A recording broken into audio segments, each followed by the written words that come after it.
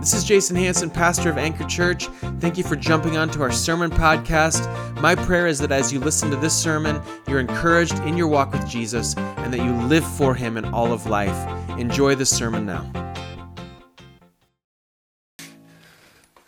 Well, I want to welcome you again. Thank you for being here. If you're new, you're coming in at a really great time. Because we are just launching off into this letter of 1 Peter, and we're going to be in it for a number of months. And it's always great to start, come in at the very beginning of a new sermon series and to be able to carry it through. So what I'm going to do before I even start, I'm just going to read 1 Peter, beginning in 1 Peter 1, beginning in verse 1. I'm going to go all the way through verse 12, just to set the context for even what I'm going to talk about here in a moment. What I'm about to read, is the word of the Lord to us this morning. It's the only absolutely true thing you're going to hear this morning. So let's pay attention together as I read it. 1 Peter chapter 1, beginning in verse 1. By the way, if you don't have a Bible, you can go on your phone, and you can look in your app store, and the YouVersion app is free. We're using the English Standard Version this morning. You can just download that right now, and you can follow along with us as we go through it. So 1 Peter chapter 1. Peter, an apostle of Jesus Christ, to those who are elect exiles of the dispersion in Pontus, Galatia, Cappadocia, Asia, and Bithynia, according to the foreknowledge of God the Father, in the sanctification of the Spirit, for obedience to Jesus Christ and for sprinkling with His blood. May grace and peace be multiplied to you. Blessed be the God and Father of our Lord Jesus Christ. According to His great mercy, He has caused us to be born again to a living hope through the resurrection of Jesus Christ from the dead, to an inheritance that is imperishable, undefiled, and unfading, kept in heaven for you, who by God's power are being guarded through faith for a salvation ready to be revealed in the last time.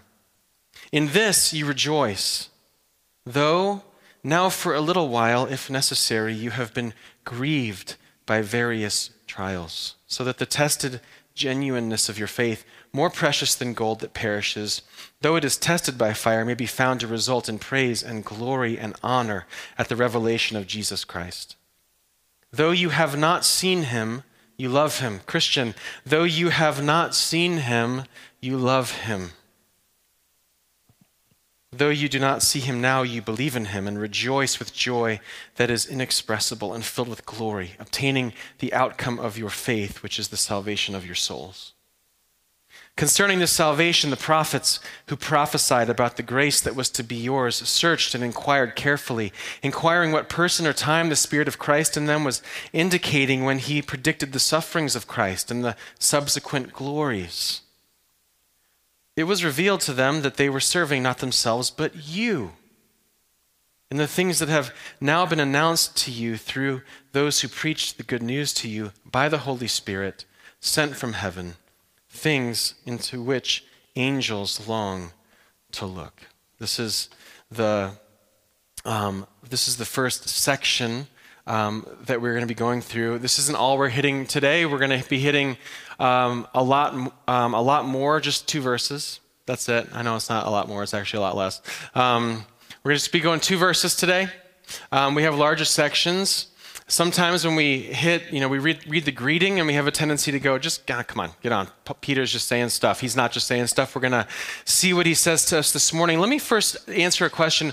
Why are we going through this letter? Why are we doing this now? 1 Peter. What is it about 1 Peter? We were in Ephesians last year, and we went through the book of Esther last year, and we did a Christmas series and an envisioning series, and now we're jumping into 1 Peter. Here's why we want to jump into 1 Peter, because when we look around at the world, things happening in our communities, things happening in the world globally over the last number of years, I think it's safe to say that we can look around and see that this world has a lot of trouble in it.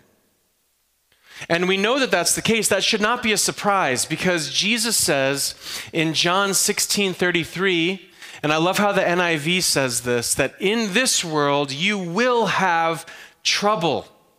This is a promise. Jesus has warned us on this. In this world, there will be trouble. We will find it. We will experience it. It's going to happen to us. We're going to be in the midst of trouble. And I think the last couple years have proven that to be the case. We recognize that there is trouble here. And let me just point out that when Jesus says in this world, that points us to something else, that this world has trouble, but there is an existence that there is no trouble in. We read our Bibles and we recognize that there is a realm where God dwells and exists, where trouble does not exist. He is confident in his troublelessness. Nothing is surprising to him. Even just what Jesus even said in John, he knows. This world has trouble in it. And Peter's writing to a group of people who are experiencing a world of trouble. And we're going to get to why, but he's writing to this group of people that are experiencing similar things, a world filled with difficulty and trouble. And he's trying to help them understand where their hope is. Where their hope should be. And Christian, if we're going to be disciples of Jesus, we also need to be aware of where our hope is. Amen? We want to make sure we see it and understand it. But we would be fools if we didn't also recognize that this world around us contains trouble, yes? It contains trouble. It's around us, but it's not just around us. It's not as though it exists outside of this room. My guess is if I were to go to each and every one of you in this room and talked with all of you, made contact with you and said, hey, give me some ways in your life that you realize there is trouble, you could answer that question pretty quickly. That you experience something. You're experiencing it. It could be trouble coming out from COVID. It could be trouble with family members. It could be trouble with finances. It could be trouble with sickness. It could be trouble with opulence, yes? It could be trouble not seeing God clearly. It could be trouble with a lot of different things.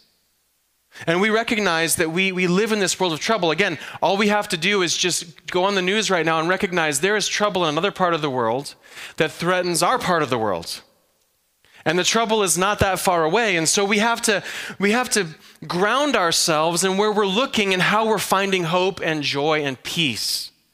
And so we want to go through this book of 1 Peter to help us there. Really what it is that we as Christians need to be desperate to find clarity in the midst of trouble. Tiffany and I, we just redid our house. We're almost finished with it. Some of you have been over to our house recently for some events. We spent pretty much all of COVID trying to figure out how to make our house different. I don't know. We were like, what else are we going to do? We're going to be around the house. So we spent a lot of time in there. One of the things we have left to do is there's some windows in our house that we need to get fixed.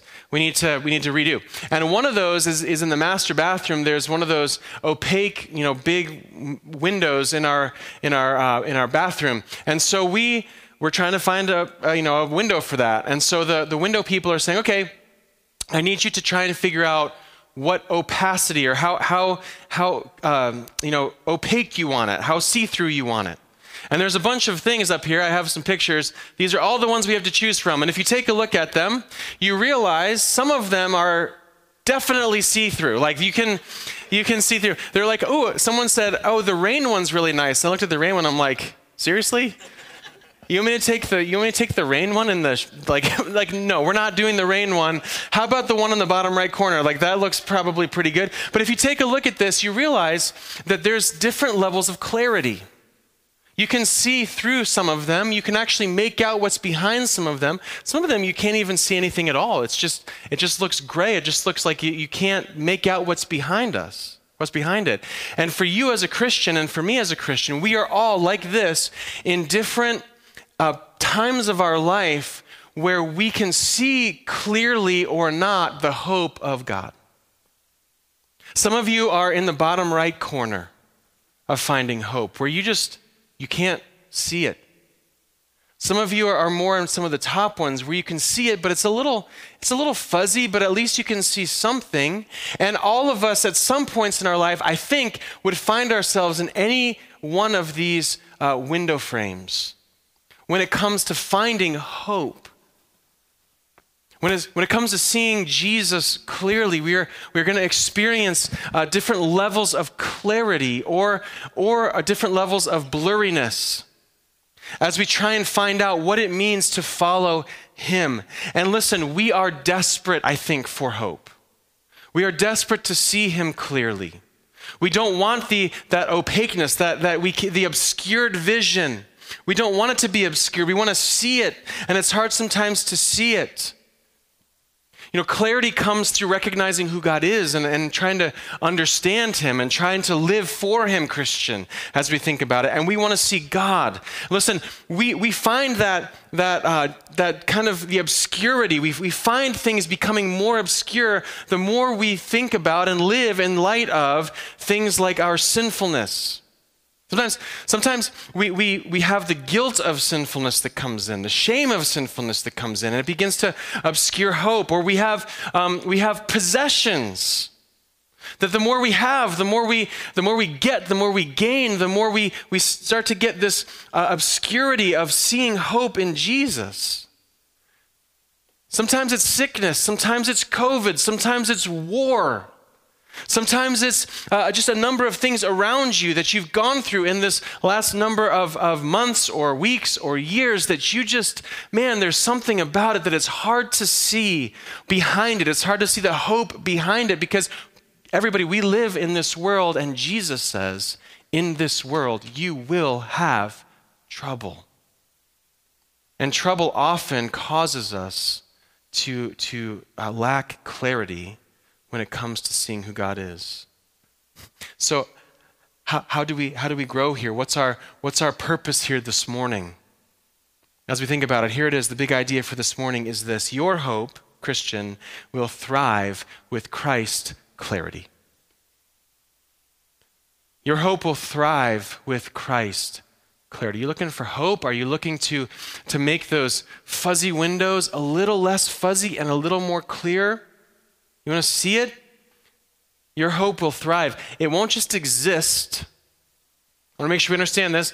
It's not going to just exist. The more we aim to look at Jesus and who he is, the more we won't just have this hope that exists. We will have this hope that is thriving in us. And if we want anything right now, I think it should be a thriving hope. Yes? A thriving hope. Not just an existent hope, but a thriving hope. And we see this at the end of verse 2 where Peter says, may grace and peace be multiplied to you. May grace and peace. This is his call. This is his prayer for the church. This is his prayer for us, Christians, thousands of years later, that grace and peace may be multiplied to you. Now listen, where grace and peace exist in our hearts and we see them clearly, there is hope. Where grace and peace exist and we recognize them and grasp them, hope exists. And so we want to see that. We want to grasp that. We want to understand it. Here's the question that I want to make sure we answer this morning is how do you and how do I find hope if we don't feel hopeful? How do we find it? And maybe a better question is, can we? Can you find hope? Can you experience hope when you don't feel hopeful? And we're going to answer that question this morning. I'm going to read just the first two verses. I've read most of it. I'm going to read the first two verses again. This is where we're going to stop. I'm going to break it down a little bit just to help us understand what he's talking about and then figure out how we can live it out. I think Peter's going to help us this morning answer those questions. So 1 Peter, once again, just the first two verses, chapter 1. This is Peter, an apostle of Jesus Christ. There weren't many of those. This is, when the apostles, Paul, James, Peter, John, those guys, when they wrote these things, they made sure this brought authority with it. Like an Old Testament prophet. This doesn't exist today. Like an Old Testament prophet, an apostle was one who met Jesus face to face and who was called to be an apostle. And so Peter, with authority, says, an apostle of Jesus Christ. That's who he is. He's writing with authority to us. And he's writing specifically in this context to those elect exiles of the dispersion in Pontus, Galatia, Cappadocia, Asia, and Bithynia, according to the foreknowledge of God and of God the Father, in the sanctification of the Spirit, for obedience to Jesus Christ, and for the sprinkling with his blood. May grace and peace be multiplied to you. This letter was written about 30 years or so after Pentecost, which would have been the beginning of the church age that we live in. The beginning of that was in Jerusalem, Pentecost, when the Spirit came down upon the Christian disciples. This is about 30 years after that, and the church has exploded outside of Jerusalem. And if you were with us since the very beginning, when we planted this church, we went through Acts, and we recognized that the church really exploded because of trials. Stephen was martyred. He was stoned to death. And it caused the Christians to just explode out of Jerusalem to try and get away from the persecution. And what happened then is that the gospel did not stay in the city, but it went everywhere. And just as a side note, God often works that way. You think, why is God doing this in me? Well, it could be that his purpose is way bigger than you know.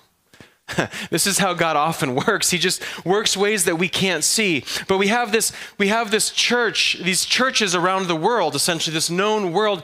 Peter is trying to write to all of them, from Israel to Asia Minor, which is modern day Turkey, to Greece, to Rome. He's sending this letter everywhere. He wants this letter to go everywhere, and he's sending people out to get it. But here's kind of the reality of the Christian here, 30 years after Pentecost, is that the world for the Christian was becoming difficult. I mean, it was becoming difficult in the church because you had Jewish Christians who were trying to uphold the Mosaic law and trying to figure out how to live in the Christian world with that. You have Greek Christians who are coming in that know nothing of the Mosaic law and weren't living that way. They're asking questions about how do we coexist? Totally different ways of thinking, upbringing, growing up. How do we think about this new way to follow the Lord? What does this even mean? I mean, we have that still conflict today sometimes, don't we? Trying to understand, coming from different worldviews. This is something that was happening in the church. Not just in the church, though, but the Roman world was not happy with the Christians because the Christians were saying, hey, our king is Jesus. Our emperor is Jesus. We follow him. And the Roman emperors were saying, wait, what? Because no, you live in the Roman world and you need to adhere to what I say. And the Christians are saying, yes, but if what you're saying goes against what he's saying, we go to him. And so there began to be this tension. And not just that, but the Jewish leaders were not happy also with the Christians because the Christians were saying, look, I get what you're trying to do, especially the Jewish Christians. I used to go to the synagogue. No longer. I'm going to the church. And they're thinking, well, you just abandoned your faith. And they're saying, no, we found hope in the Messiah, in Jesus, which the Jewish leaders didn't recognize. And so there was tension. Deaths were taking place, church, for faith in Christ. And so Peter here is writing to these churches who are struggling to know, do I go back to Judaism? Because, man, I don't like the persecution from the synagogues. Do I abandon the faith? Because I don't want the Romans to take me out. Who are saying, people in the church are saying, I'm doing something wrong, that I need to go get circumcised, or I need to follow the law. I don't know what that means. And other Christians in there are saying, you don't need to do that, and they're confusion. And so what do you do? How do you think through it? And here we have Peter then writing this letter and trying to give instructions on how to think about life here. Because the Christian has a kingdom outside of this world. Like our king, Christian, our king is Jesus. He doesn't exist here. I mean, he does exist here, but his kingdom is outside of this world. His kingdom is outside. You know, we live in this world that is, controlled and populated by sinful people. We exist in this sinful realm. Yes, Jesus is the king of everything, but sin still exists here, and we live in this world. But so when Jesus says in this world you're going to have trouble, it's because that's true. But our kingdom and our king really doesn't exist here. He exists outside of this present existence of this world. And so Peter's trying to help us understand what that means. And so he says here in verse 1, to those who are elect exiles of the dispersion, and he names all these different regions that I mentioned already. Elect exiles of the dispersion. Now, our series is called In a Strange Land because, and this sermon title today is Strangers in a Strange Land, because exile means stranger, sojourner, one who is not home, one who does not have a homeland. He's been somewhere else from his or her homeland, and he exists in another one. And when Peter says elect exiles, that word exile means you are in a place that, because you're a Christian, is foreign to you. This is a foreign kingdom to you, and you are here. And he says also the dispersion. The dispersion means scattered. He's not talking about the persecution scattered. He's talking about God sending us as Christians in our native lands to be scattered among the world, to go out. So it's this people not of their home in a different kingdom scattered throughout the world. Peter is writing to essentially what we could look at and say the church. Christians scattered. This is who he's writing to. We see this here. I remember talking through at one point, trying to think through how to make sure that in the wintertime you could clean children's ministries classrooms and not have the flu. Just, kids throwing up every Tuesday because there's germs, everywhere. And so I remember we hired a cleaning company at one point when I was first a pastor, and we hired this cleaning company to come in, and they would spray this spray in the room that was supposed to land on everything. And for about a month, it was supposed to kill every single germ. It was like every particle just went throughout the room and it landed where it landed. And that's kind of, it was just this scattering. And when Peter says exiles in the dispersion, it's a scattering. It's as if God says, I want you to go everywhere. And Peter is writing to elect exiles in the dispersion. And that word elect, it matters to us if we're going to see hope, because nothing that happens to you here is by chance. Meaning, when he says elect exiles, what he means is it's a going back a little bit into the early days of Judaism, where God says a chosen people. He's going to actually go back to this a number of times. A chosen race, if you think about it, God's people in the Old Testament were the Israelites. And he called them out to be his people. And what Peter's saying here is, you, Christian, likewise have been chosen by God. He has placed his love on you as his people. You are exiles, but you are elect exiles. So if you think whatever's happening to you is just by chance, it's not by chance. God has called you to something. He's given you a calling, and that calling is to say, you are mine. And so as we go out, we are not just living in Gilbert or in Phoenix or in Tempe or in wherever we live in this part of the world.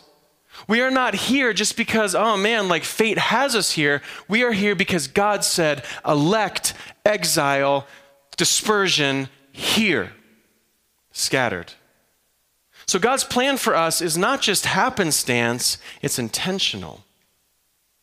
And that, in some way, should give us some clarity and hope for how God sees you, how God sees me. But I think we need to go a little deeper. And that's just the proclamation of who we are. Elect exiles, dispersed, scattered. That's who we are throughout the world. But we also see in verse 2 something bigger. If we don't grasp that, okay, God's called me as an elect exile to be here. How about this? The calling of elect exiles to be dispersed throughout the world is not just something that's small, it is a Trinitarian call. Peter is so eager for us to understand that it's not just, as we think about it, it's not just God saying, I guess you do this. This is a massive plan through the Godhead. And we could talk theology here a lot. If you're not churched, this is probably the most difficult thing to think through in terms of the Christian faith, the Trinity. One God. There's only one God. He exists in three persons. And you say, wait, 1 and 3, they're not the same. Yeah, I'm not good at math, but I know that too. The thing is that, 1 and 3, but here's what we have to understand. We don't understand all of who God is. But when we read the Bible, we recognize there is one God. Three persons. And Peter actually brings all three persons of the Trinity here to help us understand what's happening. Look at what he says in verse 2. He says, and as we read this, the prepositions matter. You know what a preposition is? It's like the according, the to, the in, the through, the by, all those words. And so we see them all here. We are elect exiles of the dispersion, and we are elect exiles in a dispersion according to the foreknowledge of God the Father, according to his purposes, according to his plan. We are not here just because, we are here because God the Father said, according to my plan, my love for you, my purposes for you, my working in you, my working through you, you will be here for such a time as this. This is according to the plan of God for us. This means, Christian, I could name every single one of you personally. He knows you. He loves you. He's called you. He knows what you're going through. He knows why you're going through it. He's put you here for a purpose. As an elect exile. His love is over you, exile. He foreknew, look, he knew before he made anything that you would be here in 2022 going through what you're going through right now. He has you here for a reason and for a purpose. This is according to his foreknowledge of God the Father. He has not abandoned you. You ever think, has God abandoned me? You think about your life maybe, and you're like, it's like one domino after the next domino, and you're like, surely the game of dominoes is over. It's not. It's one of those things where it's like, then the dominoes knock over a bowling ball that runs, and it knocks over something else that blows up a balloon, and then that balloon makes a chicken hatch an egg, and then all this kind of stuff's going on. You're like, when does this stop? When does this thing stop? And you think, has God abandoned me? And I want to tell you this morning, if you're asking that question, that I know from 1 Peter chapter 1, verse 2, that you exist as an exile here, Christian, because God foreknew it. And he foreknew that this is according to his foreknowledge of God the Father. But that's not it. It's also according to his foreknowledge of God the Father in the sanctification of the Spirit. Sanctification of the Spirit. So according to the foreknowledge of God, in the sanctification, you exist today. God's love is on you. God the Father's love is on you. And in what you're going through right now, in the hardships and trials, in the difficulty, in the obscuring of seeing hope perhaps, and walking through all of these things, and we're going to get to it a little bit later in 1 Peter chapter 1, but as we go through it, you recognize, and Peter wants you to know, that all of that is working for you to be more like him. The sanctification of the Spirit, to walk by the Spirit in the things that you're going through so that you might become more like Jesus. It's not just so that you might exist and feel like I want to fall down and go to sleep because I just am done with this life, which I've been in that situation. So that's coming from personal experience. I understand if that's you.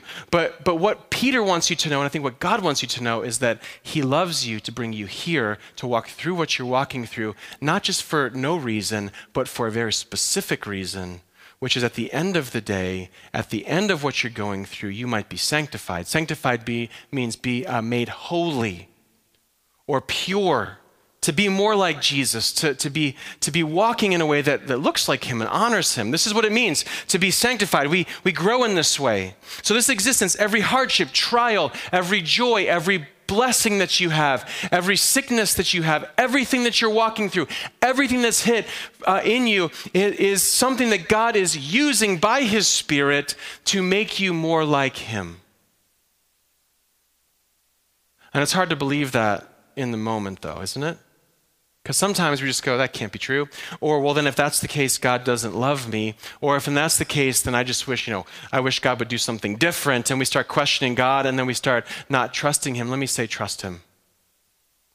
Because God's never done anything that didn't have a purpose behind it. And also, let me just say this, God fulfills every single promise that he's ever made, including the fact that he is good, he's slow to anger, he's bounding in steadfast love and faithfulness.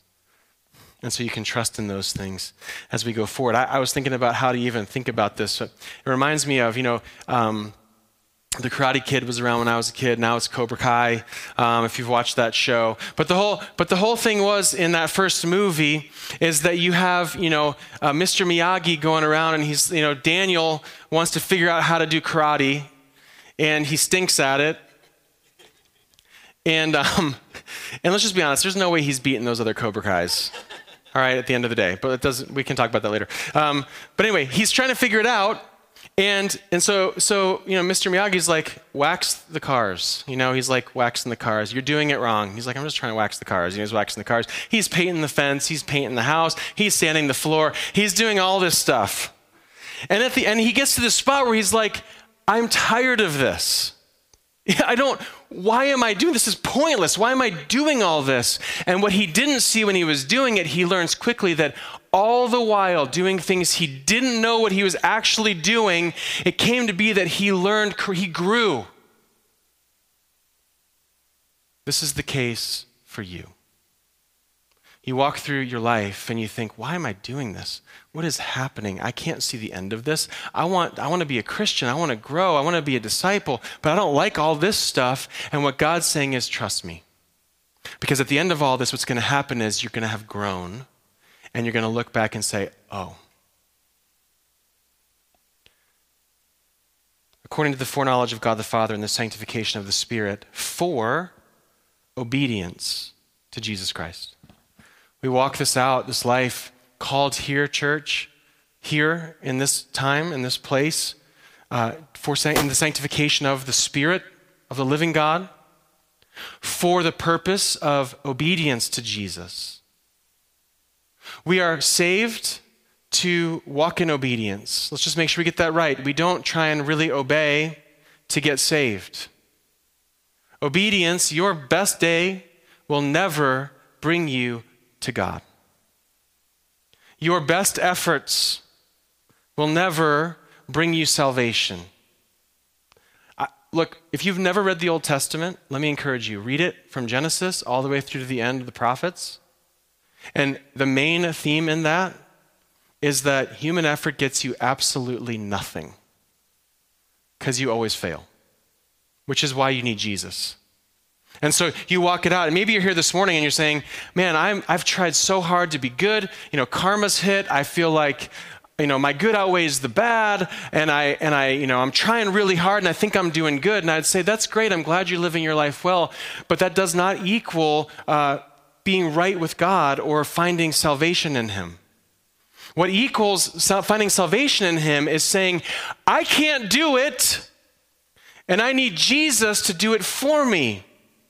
He died on a cross, and he rose from the dead, conquering sin and death for you. Your purpose. It's really easy. What you have to do is say, oh, okay, so I don't have to try that hard to get saved. What I have to do is trust in Jesus, and I'd say yes. And then you say, well, I want to do that, and I'd say, great, let's get baptized on April 3rd. Because if you want to put your trust in Jesus and say, look, I can't do this. My trust is in him to save me. I'd say, welcome to the family. We want to make sure that we understand that. But we do want to find obedience. We walk through all of this to say, I want to look more like Jesus, which means that at the end of the day, what he calls me to, I will do. I want to do. But here's the problem, and here's where the obscurity comes. In the trials, in trying to walk in obedience, in the sanctification, our trust sometimes in the Lord, our seeing him it begins to wane and diminish because we try sometimes so hard to walk in obedience that we think that my obedience earns me something with God, and therefore I get tired and weary and I can't do it, and I feel like I don't belong, and I feel like people can't, God doesn't love me because my sin and my guilt are so strong. Or we think sometimes that all of my trials mean God doesn't love me and I'm so fixed on it. Or we think that I just need a better job because if I get a better job, then I'll have more hope. And so we cling to the better job or the more money or the more possessions. And all of a sudden we have all of this stuff that's getting in front of our vision, and it's obscuring hope. Because hope doesn't exist in any of those things. Listen, we sang it this morning. Our hope exists in none but Jesus. We sang it this morning. It was a great song to lead into this because it is none but Jesus. And so the question is, church, in those moments when you don't feel hopeful, can you have hope? Can you find it? Does it exist? Is it there? When you feel like I can't obey, when you feel like sanctification's not working, when you don't recognize or see God put me here, when you don't get all of that stuff, can you still have hope? And I would say yes, you can, if you remember one thing, which is the last thing that we see here in this text. It's the other preposition as he talks about it, for the obedience to Jesus Christ and for sprinkling with his blood. For obedience and for the sprinkling of his blood. Look, sprinkling was used for a number of things in the Old Testament, 3 things in particular. The initiating of the covenant with Moses, the initiating of the Levitical priesthood with Aaron and his sons. And there's only one more thing that it's used for, sprinkling with blood. And that's if you have an unclean body, if you have skin that's leprous, if there's something that makes you unclean, you'd have to walk around and people would say, you'd have to say unclean because nobody could touch you or get near you. You were untouchable. You couldn't go into the community. You couldn't be around the people. You had to go outside the camp. There was no hope for you. You just had to be outside and you weren't welcomed in and there was nothing you could do. You were unclean. And what Peter is wanting us to understand is you are not going to walk perfectly in obedience, which you might think, oh man, that makes me unclean. I can't come to God. And he says, no, for the sprinkling of his blood. His blood doesn't cleanse us in terms of our skin, it's our sin. We are cleansed by his blood sprinkled on us. And so therefore, we don't have the reason to say you got to go outside the camp and declare yourself unclean. We can say, wait a second. Am I perfect? No. Do I wane sometimes in my trust of the Lord? Yeah. Am I struggling right now? Sure. Is it because I'm struggling with sin in my heart and trusting in something else besides him? Yes. Am I just stumbling through life? Absolutely.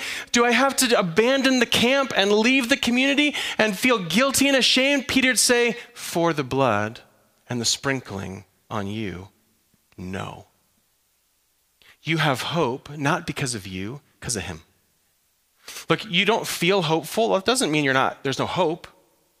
The question is, are you going to choose to believe that there is hope? Because listen, the more we look at Jesus and his sprinkled blood, the more the obscuring of the glass goes away, the more clear it becomes. We can see through it. What we need is Christ clarity glasses. We need Jesus glasses to see hope. We get like this and we think, okay, world's hard, COVID, sickness, struggling with family members. Man, I love having lots of things. I love, traveling. I love my phone. I love my TikTok app. I love all this stuff. And before you know it, it's all obscured. And I would just say, look, a lot of that stuff is fine. If it's the things that we have, it's fine to watch Netflix and go on TikTok. It's fine to do that. We look at those things that make us sick and we wonder, God, why? Why are you doing this? They're good questions to ask. But we are choosing, church, if we're going to find hope, to say, for the sprinkled blood of Jesus, I have hope regardless of how I feel. And this is how we want to begin this letter of 1 Peter, because this whole letter is about helping us understand what it means to be strangers in a strange land. The reason that we have this fight with hope and seeing it clearly is because we live here. It's because we live in a strange place for us, Christian. Our kingdom is not of this world. And so we live here and we fight with hope. And so we want to make sure we understand it and see it clearly. Your hope will thrive with Christ's clarity. Do you believe it? I hope you believe it. Let me give you 2 ways to live this out as we think it out, think through it. The first one is this: choose to trust and find hope in him. Choose it. Choose it. Finding hope is a choice. Not feeling. I'm not talking about feelings, because feelings hit us and they're real, right? They're real feelings. I'm not downplaying feelings, but I'm saying in the moments of feelings like I am hopeless right now, I'd say, wait a second, let's step back. We can feel that hopelessness sometimes, but let's get outside of this world and think, where is my hope?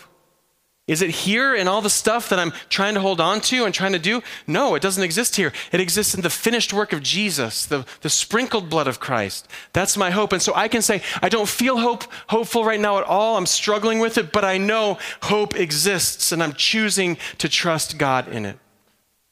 You got to choose that path. When you see all that you have in Christ and from God, the daily hardships will lessen. The feelings of those things, they're not going to go away because we live here. But when we see Jesus and his greatness and his calling and his love and his saying, you're mine, and his, I'm working in sanctification for you so that you might be obedient. And also, I did the work for you by dying on a cross and rising again from the dead. When we see all that, the trials will lessen a little bit. The trials will seem a little bit smaller, and God will seem a little bit bigger because he is bigger. And we want to grasp it. So that's one, choose to trust God and find hope in him. And the second is a question. Ask this question: where am I putting my trust that could lead to hope loss? I can't answer that for you. Where are you individually putting your hope and your confidence that could potentially at some point lead to hope loss? Just a diminishing of your hope. Again, it could be in your health. It could be in possessions. It could be in your family. It could be in really good things. It could be in a fear of losing something. It could be in, I don't know what it is for you. It's a question for you to answer. Where are you putting your hope? Where are you putting your confidence in this world, this temporal world that we live in, that if it goes away, if it falters, if it fails, if something happens to it, you will lose hope because you've put your hope and confidence in it? One of the ways to protect against that is to constantly remind yourself, my hope isn't in this. I want to enjoy it. My hope isn't here. My hope doesn't exist there. Even if it goes away, it's okay. I get it, because my hope exists outside of this realm. My hope exists in the work of Christ. So we place it there, then no matter what happens here, whether it's I get a bunch of things and God blesses me financially and I get to do all the things I want to do, or everything goes away and I don't have anything. Either one of those, if my hope is in Jesus, that won't shake me. We need to make sure we're doing that. We're purposely biblical here. It's one of our values. We want to be purposely biblical. Not just biblical, purposely biblical. That means we take the Bible and say, how do I apply this? How do I purposely say, how does this work for me? And I would just say, look, you have to ask yourself that question. Sometime this week, as you pray, as you are evaluating your life, as you're reading your Bible, ask yourself this question. Some of you right now are thinking, I don't want to ask myself that question. I get it. But ask yourself the question, where is it? And begin to root it out. This is where community happens, and community can help. You're in a community group. Maybe it's a question for your community group as you're just thinking, this is one place, and we can pray for each other and help. But we want to make sure that we have long-term hope. I'm going to call the band up as we get ready to sing a song, and then we're going to take communion. As they sing this song, if you have not gotten your communion cup, during the song you can go back and get it if you're a Christian. We invite you to take communion with us. Listen, we're going to be in this letter to these churches, the letter from Peter. We're going to be walking through it, and we're going to be finding out what it means for us to live here as exiles, to find hope here, to live in a way that pleases the Lord here. And it's a letter that we want to make sure we grasp, we understand. If you've never read through 1 Peter, I would encourage you to read along with us. Maybe start reading it in your devotional life, in your quiet times. If you have them, if you read your Bibles, do that. But, as we think about even the next song we're going to sing, all of our hope, every confidence we have is not through me, but it's Christ in me. So, church, as we think about this launching off into 1 Peter, let's remember our hope doesn't exist here. It exists outside of this realm. Let's stand together as we sing.